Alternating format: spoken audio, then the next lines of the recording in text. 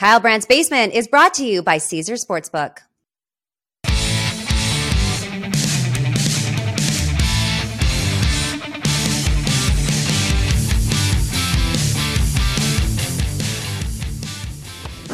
Hey everybody, welcome to the basement. It's January and I'm wearing shorts because I'm at home. This is my real basement and I'm here to talk about the real topics, the real hard-hitting ones. We're right in the eye of the storm right now, aren't we? NFL playoffs. We're going to talk about the quarterback in the NFL who's still alive, who made me look bad and like I have a really terrible take on things. I'm going to own them. I'm actually going to go back and play my terrible quarterback take from yesteryear. We have an unbelievable takes on takes. Speaking of takes, first take is in Tampa today. And we're going to have a Michael Irvin versus Stephen A. Smith throwdown. This is sort of the undercard for tomorrow's Takepocalypse following the Buccaneers versus Cowboys game tonight. All sorts of stuff. We're going to talk about, have you seen the Brendan Fraser thing? I bet if you like this show, Brendan Fraser's hit your radar a few times, his projects. He's back, he's huge, he's winning awards. What actor that maybe was just killing it in the 80s, 90s, 2000s, and has gone into a different phase of their career? Who would you love to see just blow up again and be everywhere? I have my thoughts, you have yours, we have your tweets. But let's talk about the tackle football and what I love, what I hate, and what's hilarious. Nailed it! Let's go!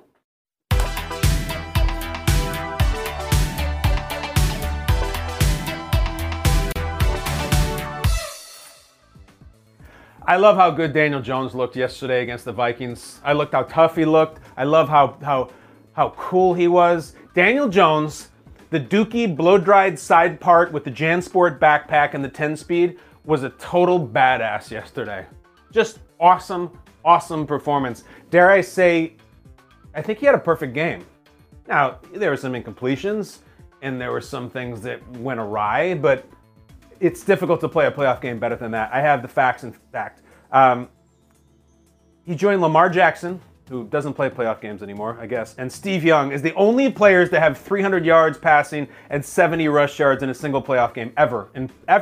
No one's else has ever done it. Young, Jackson, and Daniel Jones. What? Danny Dimes was so good. Just so good. And I just never thought we'd be having this conversation. You and I, the faithful viewer, we've had this conversation all year. I don't think they should keep him. I don't think they should pay him. He's just fine. He's not that great. He's a hard worker. He's a good teammate, but that's his best asset. What happened to him? He was so good. It's not just that his stats were good. His body language was good. His look on the field. I feel like he gained 3 inches and 30 pounds between the flight from New York to Minnesota. He looked like Josh Allen. He really did. And we talked about this last night. The joke, and everyone was the mocking point, was that once Brian Daboll left the Buffalo offensive coordinator position and went to become the Giants head coach, there was this flimsy little take about, well, he's going to try to make Daniel Jones his Josh Allen. If he can do it with Daniel Jones, what do you do for Josh Allen? It was stupid because Josh Allen's a prolific talent, and we didn't think Daniel Jones was. Josh Allen yesterday got the win against Miami, but Daniel Jones looked like Josh Allen. He did. The way he ran, the way he threw, the way he just had this poker face that did not waver. It was awesome. And here's the thing. I've already danced around this. I was not a believer long term. I wasn't. In fact, I'm going to do what people try to avoid in this industry. You want to disavow bad takes. You want to disavow, if you believed in someone and they turned out to be crap, never talk about it, let alone show the video. If you didn't believe in someone and they turned out to win playoff games, never show the video, or do. I went back and found it. This is from Good Morning Football, the day after the 2019 draft. This was the Kyler Murray draft, okay? Kyler Murray, #1 overall. It was in Nashville. We did the Good Morning Football show from an actual honky-tonk, Tootsie's, in downtown Nashville. The morning after the draft, in which Giants, Dave Gettleman, take Daniel Jones from Duke to be their next quarterback, the heir apparent to Eli Manning. This is what I came out on national TV and said about that draft pick. Go ahead. Joe Namath, Patrick Ewing, Derek Jeter, Dan Jones. This is the savior of New York City. You know, the New York Post headline this morning about Big Blue, Blues clueless. And I'm picturing them in that dumb green shirt that Steve wears and Jim Harbaugh's pants. And you know, they saying, we just got a letter. I'll give you 3 letters. WTF. Why? Now, why did you? Because he's Eli Manning's stunt double? Did you draft Daniel Jones because Peyton Manning told you to? Peyton Manning tells us to do a lot of things. Peyton Manning's been telling me to get DirecTV for 10 years. I still don't have it. All right? Now, I guess you could go for this. Well, he was the Senior Bowl MVP. Yeah. Do you know the last 2 Senior Bowl MVPs before Daniel Jones? Kyle Lauletta, a current Giants quarterback, and Davis Webb, a former Giants quarterback. Wow. It's like they're going to the Cliffs Notes to do this thing, and maybe you might think out of the dressing room. Here comes Duke football fans. We watch this guy. We know this guy. No, the last time they saw Daniel Jones, he was losing at home by 52 points to Wake Forest. Wake up! That's pretty good. Not bad at the time. Blues Clues lost by 52 to Wake Forest. There was a reference to Jim Harbaugh's pants that I wedged in there. A WTF. They always draft the Senior Bowl MVP. That was working on that day. The crowd loved it. There was even a live band in there that gave me a psh. Last time we saw him, he was losing to Wake Forest by 52 points. Well, last time we saw him as of today, he was going on the road and beating the Vikings, a 13-win team, and making no mistakes in an NFL playoff game. That did not age well, as booger-eating idiots on the internet like to tell people when they have any take that wasn't perfect years later. This aged well. It didn't age well. Daniel Jones aged well. The draft pick aged well. The Giants aged well. The Giants are back. They're back. There's a vibe here in New York. That was their first playoff win since Eli won the Super Bowl. It's a long time. And it was because Daniel Jones was the best player in that game on either team, on either side of the ball. He was the guy. And I thought the draft pick was ridiculous for all the reasons I listed. In the first few years, it looked ridiculous. The Giants didn't even like that draft pick there. Otherwise, they would have given him the extension. They would have at least taken his option. But it doesn't matter. You know, there's a thing here that people do. That the hot takers, talking heads, provocateurs, the people you either love to hate or hate to love, whatever it is, that they just jump on one thing that's going to be their thing that they hype, or there's going to be a jump on another thing, the thing that they just crush.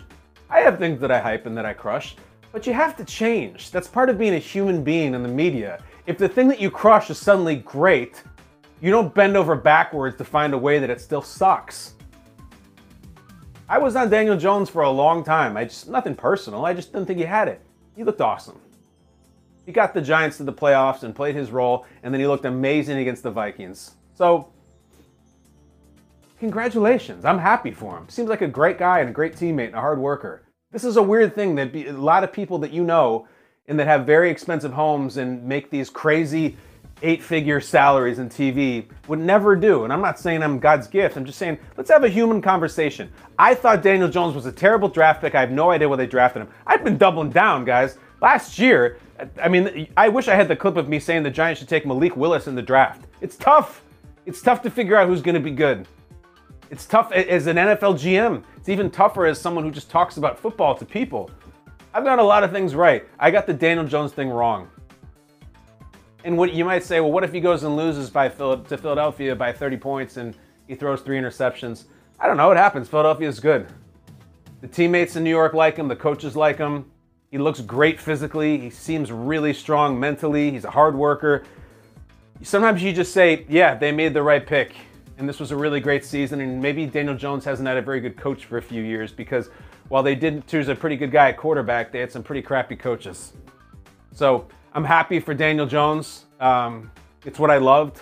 I thought he was the best player in the game. There wasn't a quarterback this weekend, even like the untouchable, almighty Brock Purdy, who was not as good as Daniel Jones. Huge test this week. We're going to talk about it all week. He's going to Philadelphia. He's going to face the Eagles. Tough place to play. Thought he was awesome in that game. And I love that I was wrong about him. If I say somebody's going to be terrible, I hope I'm wrong. I want everyone to be great. Why the hell not? But I have to say, hand up, Daniel Jones looks awesome. Eli was right. Peyton was right. I'm still out on DirecTV. I'm not getting DirecTV, Peyton. I don't even know if you do those anymore. But I used to have DirecTV, and I had that dish on top of my house. Pain in the ass. Didn't like it. But I was wrong on Daniel Jones, and I hope he goes on and continues to win. Seems like a great dude and a great story, and he is Eli 2.0. Blues Clueless. Kind of a catchy headline. Hasn't aged that great. Let's get on to what I hate. Come on.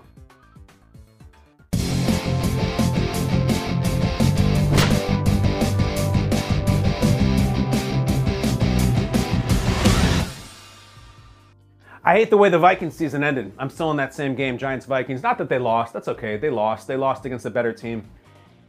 I hate the last play. And I've been sleeping on this since I talked about it on our Sunday night show. And I've actually kind of lost sleep about this. So you saw it. They had a chance. And they're down 7. And the Cousins and Vikings have the ball. And they're at home. And they have a dome. And they got this great offensive huddle. And they got all these weapons. And they have the offensive player in the year, Jefferson. And they have Cousins, who's playing a great game. And they get into a place where they have 4th and 8. And they throw it in about 6 inches past the line of scrimmage. Hawkins is tackled, and it's over. And I've just said last night, and I'll say again, I hate that that's the way that play went. I just hate it for a bunch of reasons. One, the conversation about Cousins will be entirely about that. Kirk Cousins was excellent in that game. Really good, decisive, strong throws. Like, he just threw some lasers all over the field. It was one of the best games that he's played. He really is. And that's the problem with Kirk, is that people are looking for a reason to knock him, and he gave him one. He really did. And I can't be an apologist for Cousins in this situation. That's the biggest play of the season, and you checked it down. Now, what's interesting about it is people are saying, why would you do that? Why would you do that? How do you check it down to Hockenson at 2 yards down the field when it's 4th and 8? Well, here's the explanation. You want to hear it? This is Cousins on 4th down throw that ended the game. I'm going to read it verbatim. Yeah, it was just a shell read there. I saw single high coverage, and I tried to work Justin, trying to go to Jefferson. And I didn't feel good about putting it up to Justin. And when I went to progress, I just felt like I was about to get sacked. I felt I had to put the ball in play. I couldn't go down with a sack. He continues. So I just kicked it out to TJ, and I had thrown short of the sticks on a few occasions in the game, and going back a few weeks, I just felt like throwing short of the sticks isn't the end of the world, and it was obviously tight coverage. But I felt like I was going to go down and take a sack and put it out. So a couple things there. He says, look, I looked at Justin. I didn't like what I had there. Okay? So he says, look, I've thrown short of the sticks before. You trust your guy. He's a big, strong tight end. He breaks a tackle. He gets the first down. And most importantly, he said, I looked at Justin. They're all over him. I can't throw it there. I felt like the sack was coming. I can't end the season on a sack. So instead of a sack, and the guy was in his face. Dexter Lawrence was in his face. He just throws it to somebody and gives a guy a chance to make a play. I understand where he's coming from, and if you're interested in Kurt Warner's perspective, who I think is razor sharp, he did this whole video series about that play alone, and you can find it on Kurt Warner's Twitter. If you're a Vikings fan who's looking for answers, or if you're a Giants fan who's just reveling in it, even just a football fan caught up in one of the most, strangest moments of the weekend. Kurt has this whole thing, and he says he understands completely where Kirk Cousins is coming from and gets it and breaks down the whole play from a learned perspective. I can't get away from this, though. It's just, when the Lakers are down 2 to the Spurs or the Heat or the Celtics, I want Kobe shooting. I don't care how many people are guarding him. I don't care how many hands he has in his face. I want Kobe to jack one up from the corner that is a crazy desperation turnaround 30-footer. I want that. I don't want Devin George or even Derek Fisher shooting that shot. I don't. I want Kobe shooting that shot. So when he says, I didn't feel good what I had in Justin, I understand it, and I could never do Kirk Cousins' job, but I've seen this season go all through every week for the Vikings, and I've seen what happened before, and I've seen when they had a 4th and really long at Buffalo, and Kirk said before the play, I'm going to Justin, be ready. And he just chucked one up to Justin Jefferson, who was not open, who was completely covered, and it should have been intercepted, but Justin Jefferson is that talented that he made the catch of the year, extended the drive, extended the whole game, and they won. It becomes this debate. Where do you come out on this? Do you say Kirk Cousins just listen, he looked at Jefferson, Jefferson was covered, so you throw it to the open man and hope he makes a play? Or do you throw it to your star no matter what? Easy for me to say, I would throw it to the star. And I would not let it come to that situation. I think whatever that play is on 4th in the season, and a 4th and 8 at home, we are getting the ball to Justin Jefferson. We're getting it to him. I don't care. Even if it was a 2-yard pass to Jefferson, like it was to Hockenson, fine. Get it to that young phenom, 18, and just see if he can make a play. The fact that he didn't touch the ball there, it's back to the basketball comparison as you come out of a timeout and you draw up a play for Kobe, but the inbounder just doesn't get it to him because he's covered, so you throw it to the small forward who bricks some shot and the season is over. If you're going to go down with your best player. It's really frustrating to me. And I think Kirk's explanation is good. Of course, he's a smart guy who's a really professional quarterback, and I thought Kurt Warner's analysis was amazing. But I'm sitting here as Joe Hardhat fan. How do you not throw it to Jefferson? And before that point even, how is Jefferson so involved so little in the second half? The takeaway from the Vikings season is that Justin Jefferson, we thought at some point was going to break the Calvin Johnson single season record, that he might get 2,000 yards receiving or 2,100. In the last 3 games for the Vikings, he had 100 yards combined. And I think he had, 10 100-yard games prior to that? So it's the tricky thing with wide receivers. It's tough. You can lose them. You can't lose a guy that good, though. There are ways to scheme. There are ways to screen as well, to set the ball up, to get it in their hands. And 4th and 8, from my cold, dead hands, are you taking my Justin Jefferson play away from me? I love TJ Hawkinson. He had a really good game. I'm going to Jefferson on 4th and 8. If he's covered, don't care. Throw it up, and I can live with that. He went up, and he tried to high point it, and they knocked it out of his hands because there were 3 guys around him. I bet he would have caught it. And we'll never know. I bet he would have caught it. Capable of things like that. I bet he would have caught it. Cousins is probably kicking himself, and Vikings fans are probably screaming. I'm not walking off that field to end the season and go into the offseason unless I know that I tried to get my best player the ball. It's really tricky. It's a really prudent thing that Cousins did, maybe. You know, and he's the #1 joke today. Here's Kirk Cousins throwing short of the sticks on 4th down. It's fine. That's what you get if you throw. It wasn't a good play. It was the only play he thought he could make. I'm just sitting here. Snap, drop back, 18. I don't care if they have emptied the bench and there's 53 guys covering him, which would be a penalty, I think. I'm throwing it to 18 and let him make a play. I hate the way that season ended. It's not that it ended. The Giants were better than them. The quarterback was better. The running back was better. The defense was a little better. It's fine. The Giants should have won. It's not that they lost. I hate how they lost. Let's get to what's hilarious. That's a tough one.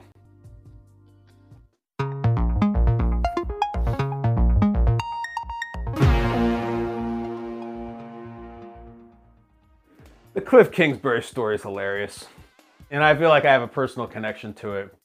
So as you know, Peter Schrager is really my work brother, very close to Peter, all day, every day, for almost 7 years. And when you're going through Good Morning Football, I sit at a table with him for 15 hours a week.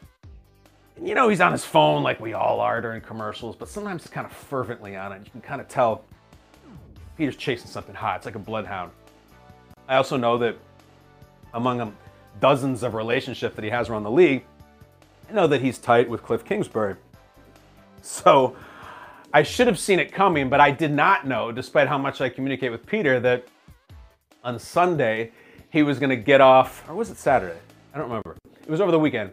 He was going to get off the NFL news item of the week, of the season, when he tweets this. Peter Schrager. As I just reported on Fox, multiple teams have contacted Cliff Kingsbury for their vacant offensive coordinator job. He goes on, and here it goes. He bought a one-way ticket to Thailand and has told teams respectfully that he's not interested at the moment. So it's just what memes and dreams are made of.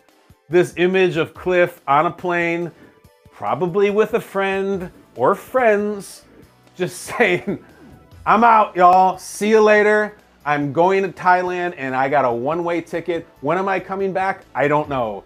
Don't call me about your rinky-dink little coordinator job. I'm on a hammock with a drink and with my friends. And I'll tell you when I'm coming back, and I'll tell you when I'm interested in the job. It's pretty awesome.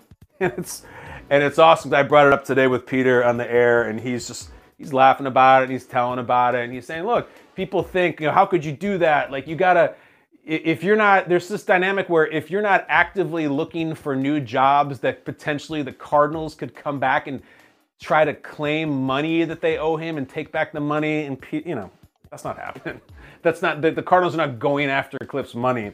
But it is pretty cool. It's kind of a take this job and shove it thing, that Cliff Kingsbury is not relatable really to most of us in any way. But the fact that he got the company to pay for his vacation because they fired him.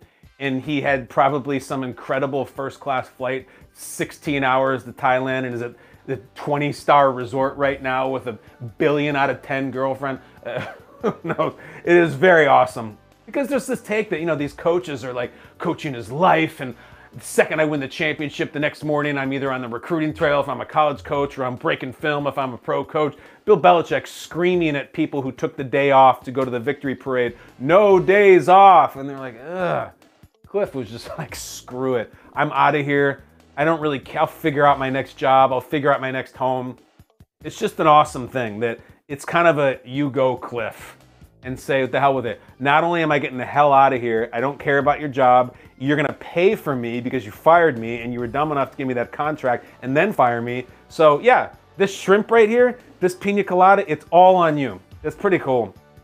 And then if you can, the curiosity gets you. I Googled this morning, Cliff Kingsbury girlfriend, because Peter was saying on the air, again, so I can say it, that apparently Cliff has a significant other whose name is Veronica, which just happens to be the same first name as Sean McVay's wife, Veronica, although McVay's ends with a K-A and Cliff's ends with a C-A. And if you Google Cliff Kingsbury girlfriend, which I did today, it's just all these stories about Peter Schrager, New York Post, Peter Schrager, one-way ticket to Thailand. And it's just very funny when one of your friends gets wrapped up in something like that. And then, of course, you go to Cliff Kingsbury's girlfriend's Instagram, and she looks like a cool girl. What I like about the pictures is there's so much subtlety.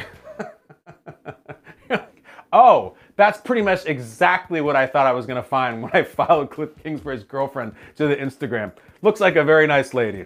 I think she's 29 years old, and God bless her. So it's very funny. And who knows when Cliff's coming back? I have no idea. Is he coming back? What if he just, how people say, yeah, I'm just going to retire and I'm going to go sell mangoes on a beach somewhere. What if he does do that? Who knows? That's what happens when you get fired after coaching Kyler Murray for 3 years. Just like, get me the hell out of here. I'm gonna go on some excursions and do some paddle boarding and just live on coconuts. Who knows? If anybody has seen Cliff Kingsbury or Veronica, please take a picture and send it to us. We'd like just a little proof of life. I was trying to get Schrager to get him to FaceTime us, but he said they're 12 hours ahead. Man, I need to go to Thailand and never come back. With my family, of course. That's what's hilarious. Cliff, love you. Maybe see you in 5 years when you come back and decide to be the head coach of the Texans or something. Let's get, though, to what's next. Oh, yeah! You want hilarious? Let's go to a very important Takes on Takes. Another day is here, and you're ready for it. What to wear? Check. Breakfast, lunch, and dinner? Check. Planning for what's next and how to save for it? That's where Bank of America can help. For your financial to-dos, Bank of America has experts ready to help get you closer to your goals. Get started at one of our local financial centers or 24/7 in our mobile banking app. Find a location near you at bankofamerica.com/talktous. What would you like the power to do? Mobile banking requires downloading the app and is only available for select devices. Message and data rates may apply. Bank of America N.A., member FDIC. When you need mealtime inspiration, it's worth shopping Kroger, where you'll find over 30,000 mouth-watering choices that excite your inner foodie. And no matter what tasty choice you make, you'll enjoy our everyday low prices, plus extra ways to save, like digital coupons worth over $600 each week. You can also save up to $1 off per gallon at the pump with fuel points. More savings and more inspiring flavors make shopping Kroger worth it every time. Kroger, fresh for everyone. Fuel restrictions apply.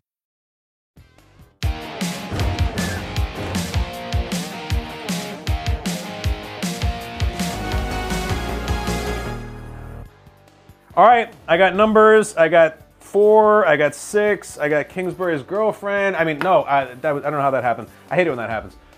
We have takes, of course. Here's the deal. You know how this works. We've done it all season. You have 2 combatants who have a take on something. We're going to do them one after another, and then I'm going to judge them based on delivery, creativity, and just a little bit of heat. I don't think that'll be a problem today because we go to the First Take program on the worldwide leader in sports, ESPN. They went on site this morning to Tampa, Florida for the Buccaneers-Cowboys game we played tonight. All right, here we go, guys. First up, Stephen A. Just get him in here. You hear the glass break, and you know Stephen A. is walking in. He is 10 times now in takes on takes. He only a 4-6 record. He averages a 7. Stephen A. Smith started the show. Oh, man. See, once again, I've not seen these. I've been busy all day. I've not seen First Take. But Michael Irvin's waiting in the dressing room, to try to go second. Here's Stephen A. starting the program with a message for fans of the Dallas Cowboys. Go ahead. A great morning. You know what? I tried to tell y'all months ago, just like I told you last year, no matter what the regular season looked like, you wouldn't win a playoff game. Last year, around this time, I looked into this camera, I looked into America and throughout the world, and I said the Dallas Cowboys would not even win a playoff game after a 12-5 season, and it happened. And we got guys that were crying in the stands like that man over there, right over there. There he is. There he is right over there. Okay? And he was crying like a little baby. But what happened? And he come back. They came back to 2022 and they went 12-5 again. And they said, guess what? We them boys. We gonna do it, right? But guess what happened, ladies and gentlemen? I told you. Tom Brady would have something to say about it. Okay. And that is tonight. And tonight, y'all go down again. As always, the MVP is Molly Qerim. Molly, I don't know how you do what you do as well as you do, but just the exercise and patience daily and breathing. Maybe you meditate, maybe you do yoga or something, whatever it is, it works. See, I look at Stephen A. like this right here. You know, look at pro wrestlers, and they work all these house shows, and they go around the country, and they do the show, and they have event here, an event here, an event here, and then, once a year, there's WrestleMania. And they show up differently for WrestleMania than they would some show that they do in Boise, Idaho, and collect a check and go on to the next one. This is Stephen A.'s WrestleMania. It really is. And what's brilliant about Stephen A. is it's not about today's show. It's setting up for Tuesday's First Take. And no matter what happens, you tune in. If the Cowboys go down in flames, you want to see him laugh about it. If the Cowboys win 31-17, you want to see him have to react to it. So that's the brilliant. All right, so as far as the take itself, I like the Stephen A. on location volume, because he gets in that comfy studio sometimes in that nice suit, and he does his thing, but it's a little more comfortable, and you're not getting that absolute kinetic volume all the time. He chooses a spot, so he chose this spot. So I like the volume. In terms of delivery, very good. Heat, not really a factor here. The heat is more in the fact that he looks like he is wearing a Halloween costume. I like that he's dressed up with the jersey like over his regular clothes and the baseball cap. And then the creativity. Listen, they're not going for creativity. They're giving what they want. You don't go for creativity when you throw kelp to the seal. It just eats it. The seal just wants kelp, and that's what they're serving up. So I like the look. I like the volume. It's still the pregame. Tomorrow, I've said this for a while. Tomorrow's the day that you want to tune in. This was the opening band at Coachella in the little font. I'm gonna give this a 6. I was amused watching it. I was interested in what he had to say, but it's really like you're setting up tomorrow. It's not the main event yet. I'm gonna give it a 6. Let's go to the other side of the table.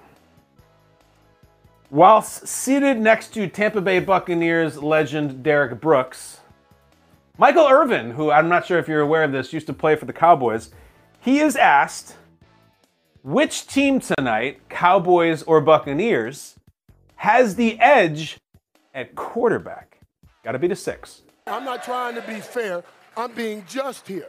Just is giving people what they deserve. Fair is giving everybody the same thing. I am just here. And just says that Tom Brady is right now. We're not talking about what we've accomplished over a career. I'm talking about right now. Nobody in this building will take Tom Brady over Dak Prescott. The way they have played. You have lost your mind. You have lost your mind. Dak Prescott. You have lost your mind. How? You lost your mind. Are y'all joking? You lost your mind. Taking Dak Prescott. Look at this, man. Are you joking? Dude. Wait. Let's stop. I love Tom. I do. I love him more than anything. But Tom Brady has had his worst career year of his career this year. Everybody must concur with this. Must we concur with that, Mike? Great stuff. This is why you got to watch The Basement. Amazing visuals there. Over his shoulder is a giant Stephen A. Smith head cutout, just sitting there looking at him, kind of an Orwellian fashion. There's a Tampa Bay Buccaneers mascot that I'm not familiar with that has a sideways hat and looks like some sort of chain or something. What mascot is that? Mike puts on this weird hat that some producer on the show got it's cowboy hats, sort of, but it's like also royal blue. I guess they were going for Cowboys blue. And he puts it on, he starts screaming, he gets up from the desk. He says you would definitely take Dak over Brady, and it's always a wash with this, I love Brady, but I feel like no one feels like they can go after Tom Brady. And the heat of it was that you would take Dak over Brady. I think Dak threw 3 interceptions while Michael Irvin was doing that take. So, listen, it's one of these things where I'm sitting here, I think the word is bemused while I'm watching this. It's great theater. This sitcom character, pro wrestler, does his thing. This sitcom character comes right in and busts them back. It's very well orchestrated, well delivered. And this is just simple. This is a 7. Michael Irvin gets the win. He used the props better. He got up from the table. He had the hot heat that we were talking about Dak. You have to choose him more than Brady. Stephen A. is just setting it up, like I said 1,000 times, setting it up for tomorrow. Michael Irvin, I think, maybe knows that tomorrow is going to be a tough show for him. Is he even on tomorrow? I don't know how that works. But I think he knows that tomorrow's going to be a tough show for him. So he's like, I might as well empty the bag now on the pre-show before the action and just maybe have to know that I'm going to have to take some lumps tomorrow. But either way, maybe the Cowboys win tonight. We're going to talk about it in a little bit. So that is Michael Irvin, your winner, who goes to 9-2. 9-2 in his career. What an incredible win percentage. That's like when his record on one of those Cowboys teams. 9-2. Stephen A. Smith falls to 4-7 and still claims he has never lost the debate. Stephen A., I could probably debate that. Takes on takes. That's it. It's always great. And so is Brand Awareness, starring super producer Michael Flynn. Let's go.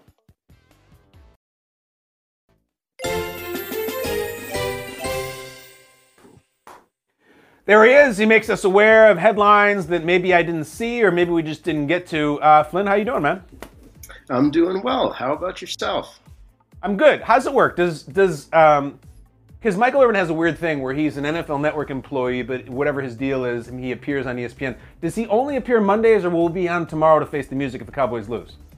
I'm honestly not sure. I would think that you would want him to be on tomorrow. I also don't know if the show is remote tomorrow as well. If the show's remote and they're staying through the game, you might as well have him on tomorrow. So I'm not sure. We'll find out. But see, they got us. We can't wait to find out if Michael Irvin's going to be there. That's the, that show is polarizing. It's very popular. Some people like it. It's not for everybody. But they are very well conceived and very well produced.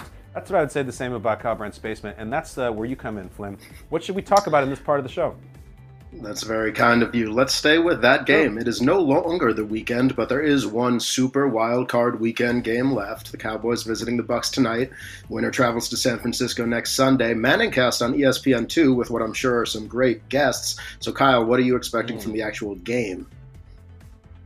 I mean, I look at it this way. It's everything seems to be pointing towards Dallas losing, and I don't know why. I think I do know why. Because it's fun when they lose. It's just like in the same sense when there's a lot of people who are anti-Aaron Rodgers. It's fun when he loses in the playoffs every year. It's an event. It's something to talk about. It's very different when the Cowboys lose than when the Vikings lose or whoever else lost. There's just certain groups now where the Chargers losing kind of feels familiar. It's a friend of ours. Aaron Rodgers losing feels familiar. And then the Cowboys losing thing, it's like, ha, we can all have a laugh about the Cowboys. I think it's really interesting if the Cowboys win this game.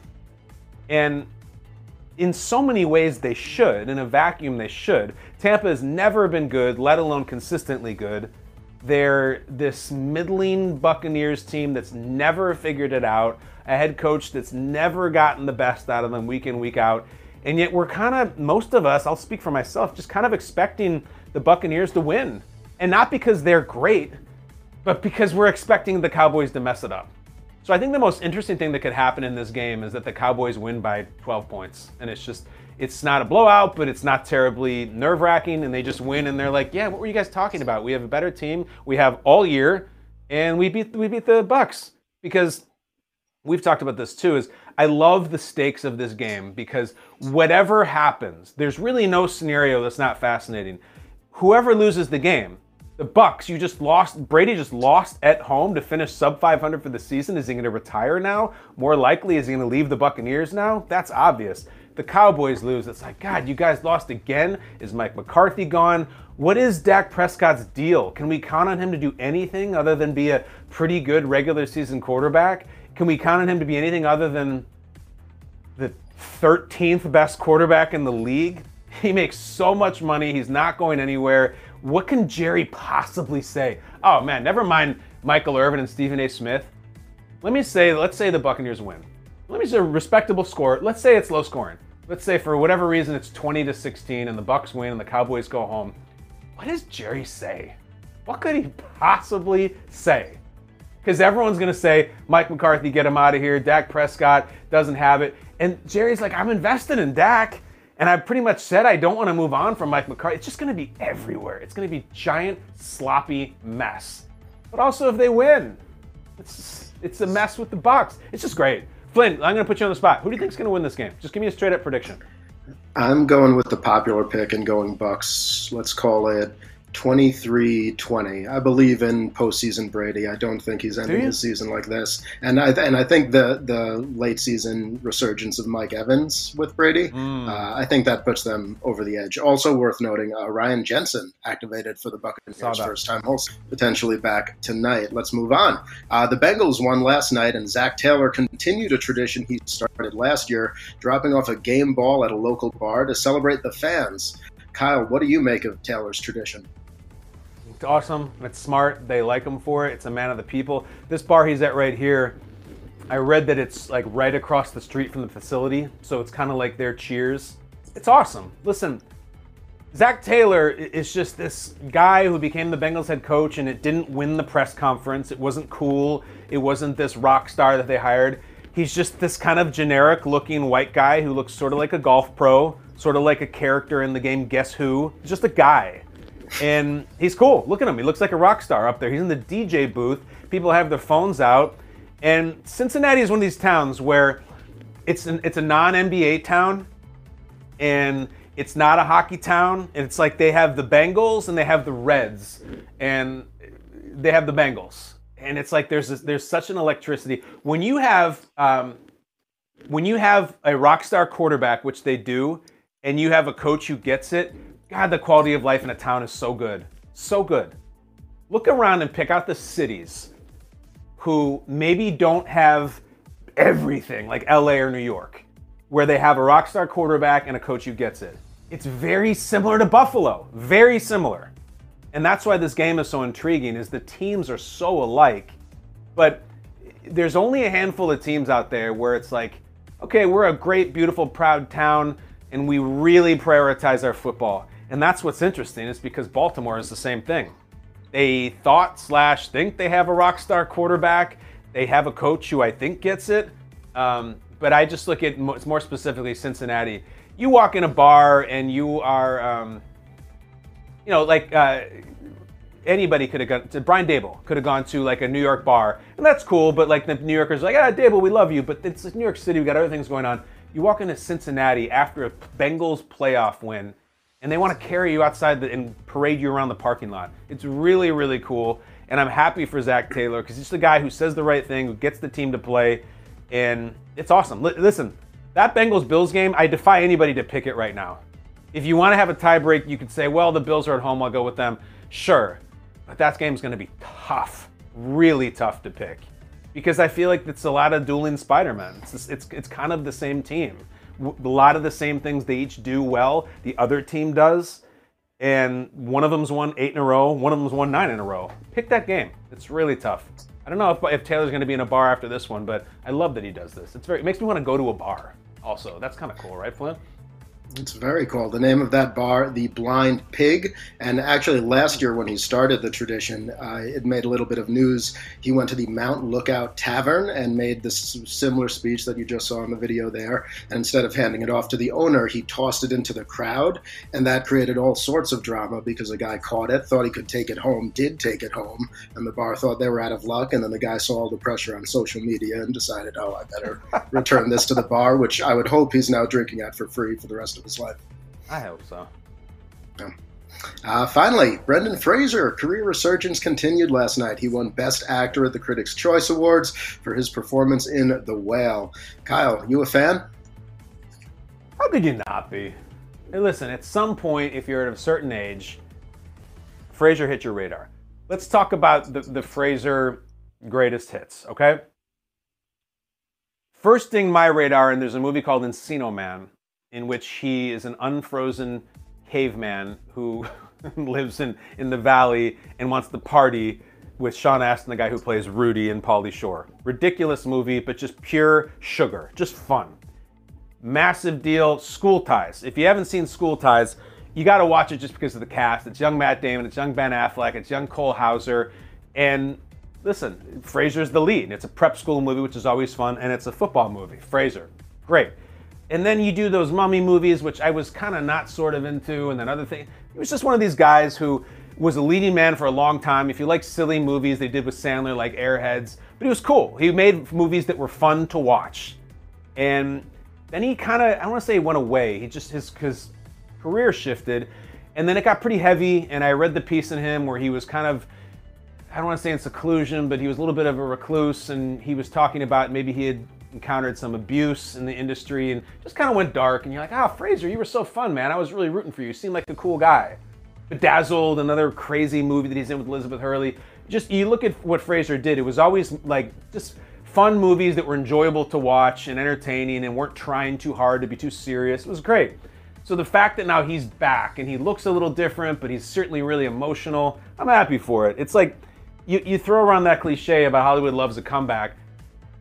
God, Hollywood loves a comeback. They love it. It's awesome. And so when you see Fraser up there in 2023 winning awards, and he's probably going to win the Oscar and just crying, it's like, hell yes, Brendan Fraser. I grew up with you. I was raised on you. I sat there, trying to get the first base with my freshman high school girlfriend while Encino Man was on. I love that you're up there crying. I'm crying with you. So yes, that is a resounding yes, Flynn. I'm a Fraser guy. That's great. My history with Brendan Fraser, I know The Mummy. I know the first Mummy. I didn't see any of the sequels. And then he guest starred. He did a few episodes on Scrubs, which is a show from the early to mid 2000s that I loved, and ended up getting cancer, dying, spoiler alert, but was great and funny, but also emotional, and was a great actor then, and just seems like a good guy. Have you ever seen that picture? He visited a steakhouse, and they did what steakhouses, pizza places ask their celebrities who visit to do, where they sign a picture, and he signed it and said, "The steak was great, I was in The Mummy, Brendan Fraser." Seems like he has a good sense of humor about it all, too. Yeah, that's an amazing way to sign an autograph. I don't know if he was like loaded when he did that or if that's just his dry sense of humor, but very funny. I have seen that. I have not seen the Scrubs thing. I have a Scrubs story for another time. But you know what I'm thinking of right now? I think, Flynn, what's the outlook? We can just tell the people right now. Are we having Josh Allen on the show tomorrow on Tuesday? What's it look like? We are planning, I'll never say 100% because the Bills season has been actually absolutely crazy, but the plan is to have Josh Allen tomorrow, yes. I got to watch that movie Semi-Pro tonight. I still haven't watched that. I told Josh last week I would watch the Jackie Moon, Will Ferrell basketball movie. I don't have time to watch that. I'm going to have to find it. Well, that movie's probably close to 2 hours long, and I have to watch that bleeping movie tonight. So anyway, we should probably finish this up. What else? Do we have a social call-out? I bet we do. We did. I thought you were going to get there. We asked the good people who follow at KB Basement who they would like to see have a Brendan Fraser type career resurgence, and I'll let you take it from here. We'll throw up that 2 box. All right, so this is someone who you loved, and you would love for him to come back and win awards and be in a massive movie. Matt Perkins says Rick Moranis. This is the headliner for me. Rick Moranis, Ghostbusters, Spaceballs, Honey, I Shrunk the Kids franchise, and then other all amazing stuff like Little Shop of Horrors, just walked away from the game. And if you look into it, it's been written and it's been documented that he left on his own accord. This is not someone who couldn't get a job or ran into problems. No, he left public life. His wife passed away, and apparently he said, I want to raise my kids, and that's just not the life for me. And I know that when they were making that last Ghostbusters movie, the one that Paul Rudd is in, you know, they had Aykroyd back, and they had Murray back, and then Harold Ramis had passed away. But I know that they wanted to get Rick Moranis back, and even still, he just said, you know, no thank you, I'm not in it. And it's crazy that he has that conviction. It's a heartbreaking story, but man, if he came out and all of a sudden was in a movie, even in a small role, or even showed up in one of these prestige TV shows, like, people would go nuts. There's a massive group of people, I consider myself among them, who grew up Moranis, and we'd love to see him, but he's got his reasons, and they're obviously very significant. Next, who else should have a major career explosion? All right, so this is interesting. I'm looking at a GIF of a high school boy in a sweater vest and a red Porsche just waving. This is classic 80s stuff. He's waving at Molly Ringwald. This is the penultimate scene in the movie 16 Candles, John Hughes. That is actor Michael Scheffling, who is my older sister's #1 all-time crush. Scheffling showed up in the 80s. He looked like a young Tom Cruise meets Matt Dillon, just this unbelievably cute, handsome, hot boy, and he seemed to be able to act.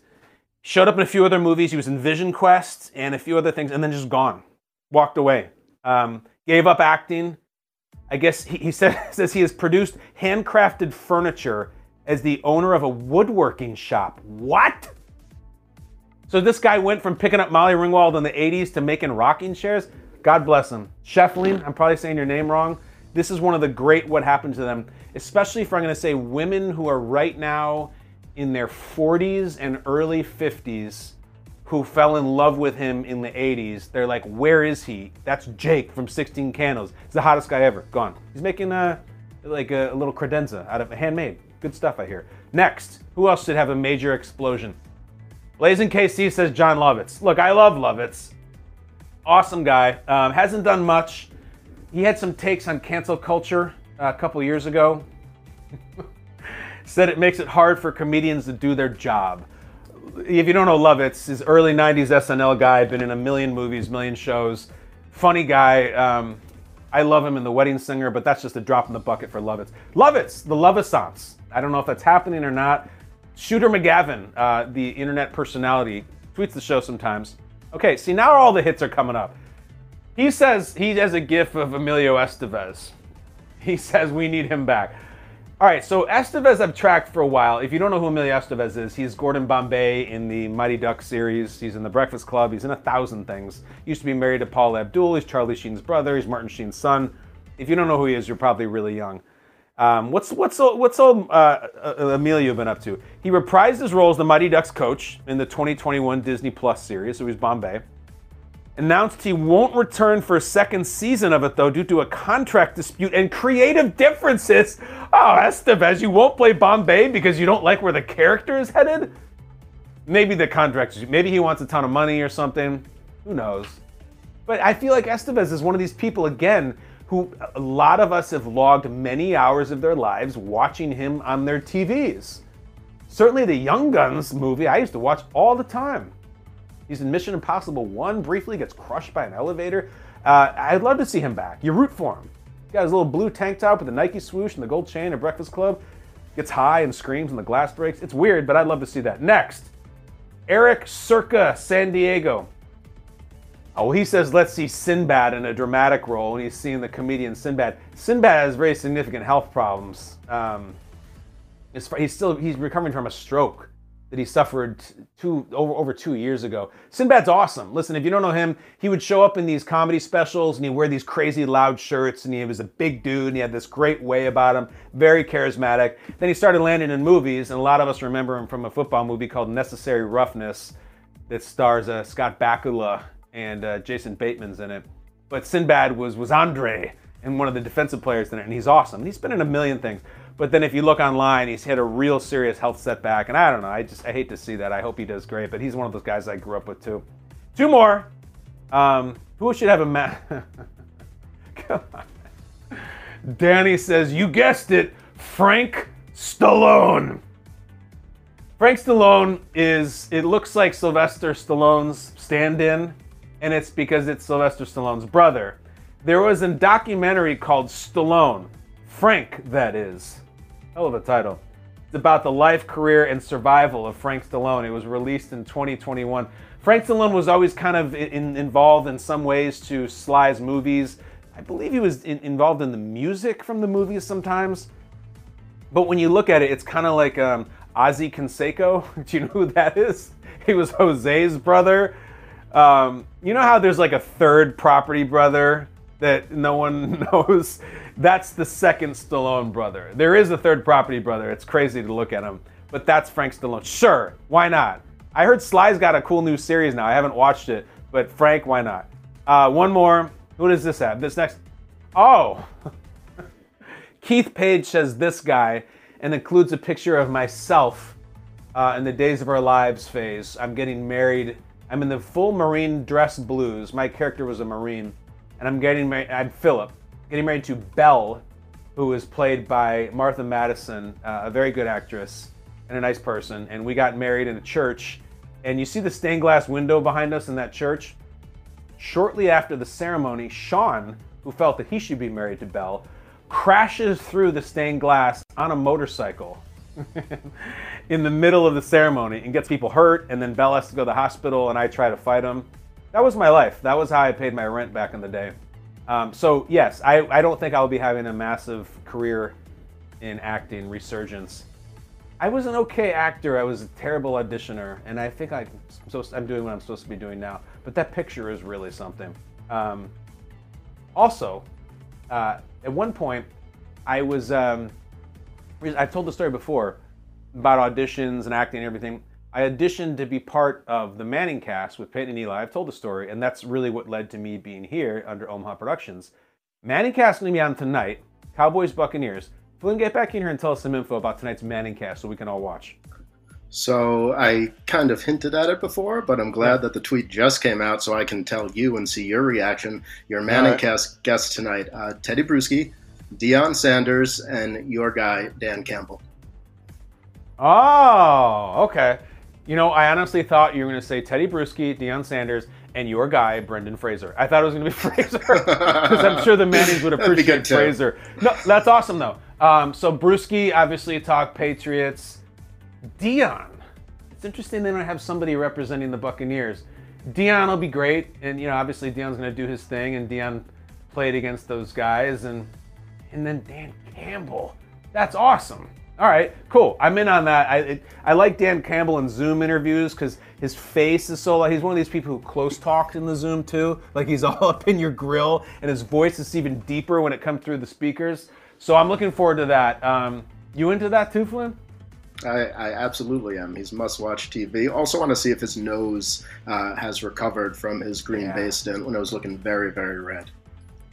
Maybe that's something they'll bring up because prior to that, the reddest nose in NFL history has been Tom Coughlin's, who was coaching Eli and Lambeau. So look, you're already producing the Manning cast. Whoever actually does it, listen to Flynn and take that video and do the Campbell, Tom Coughlin, red nose side by side. Flynn, it's been a pleasure. Let's do it again tomorrow. We'll do it again tomorrow, hopefully with Josh Allen. Hopefully with Josh Allen of the Buffalo Bills advancing to the divisional round. Guys, let's go to Skycam because I'm going to take a walk. Thank you, Flynn. I'm going to throw a dart. I got a feeling today is going to be the day that I throw the bullseye and there is no topic. If I don't, whatever number there is, I have to go to the corresponding topic and give you a little ditty on that. 1, 2, 3. I mean, it is getting closer. We're about, I don't know, an inch and a half shy. Kind of like Motor Singletary in that last run to move the chains. But guess what that topic is? That is topic number one. Number one. Sound like Mike Francesa. What's the number one topic that I can end the show on today? Recites. Oh, come on. Hey, man. To be or not to be? That is the question. And nobody really knows any lines after that. Trying to think of any. I'm an English major, and I'm trying to think of any other Shakespeare that I know. Best of times, worst of times is not Shakespeare. What do I know? Hey, wherefore art thou, Romeo, man? This is like the worst Cliff's Notes intro to Shakespeare BS 101. I'm trying to think of something that Tybalt or Mercutio says, and it's just escaping me right now. I wonder how much Shakespeare Dan Campbell could quote. I don't have it, but I will be watching the Manning cast tonight. And I can't wait. Cowboys-Bucks tonight. Whatever happens tomorrow, fantastic. This has been a great show with you guys. We learned, we laughed, we loved, we cried, and now it's time to go. Thank you, love you. Exit right over there, through the garage, please. And will you do me a favor, close the garage on your way out? I'll see you tomorrow.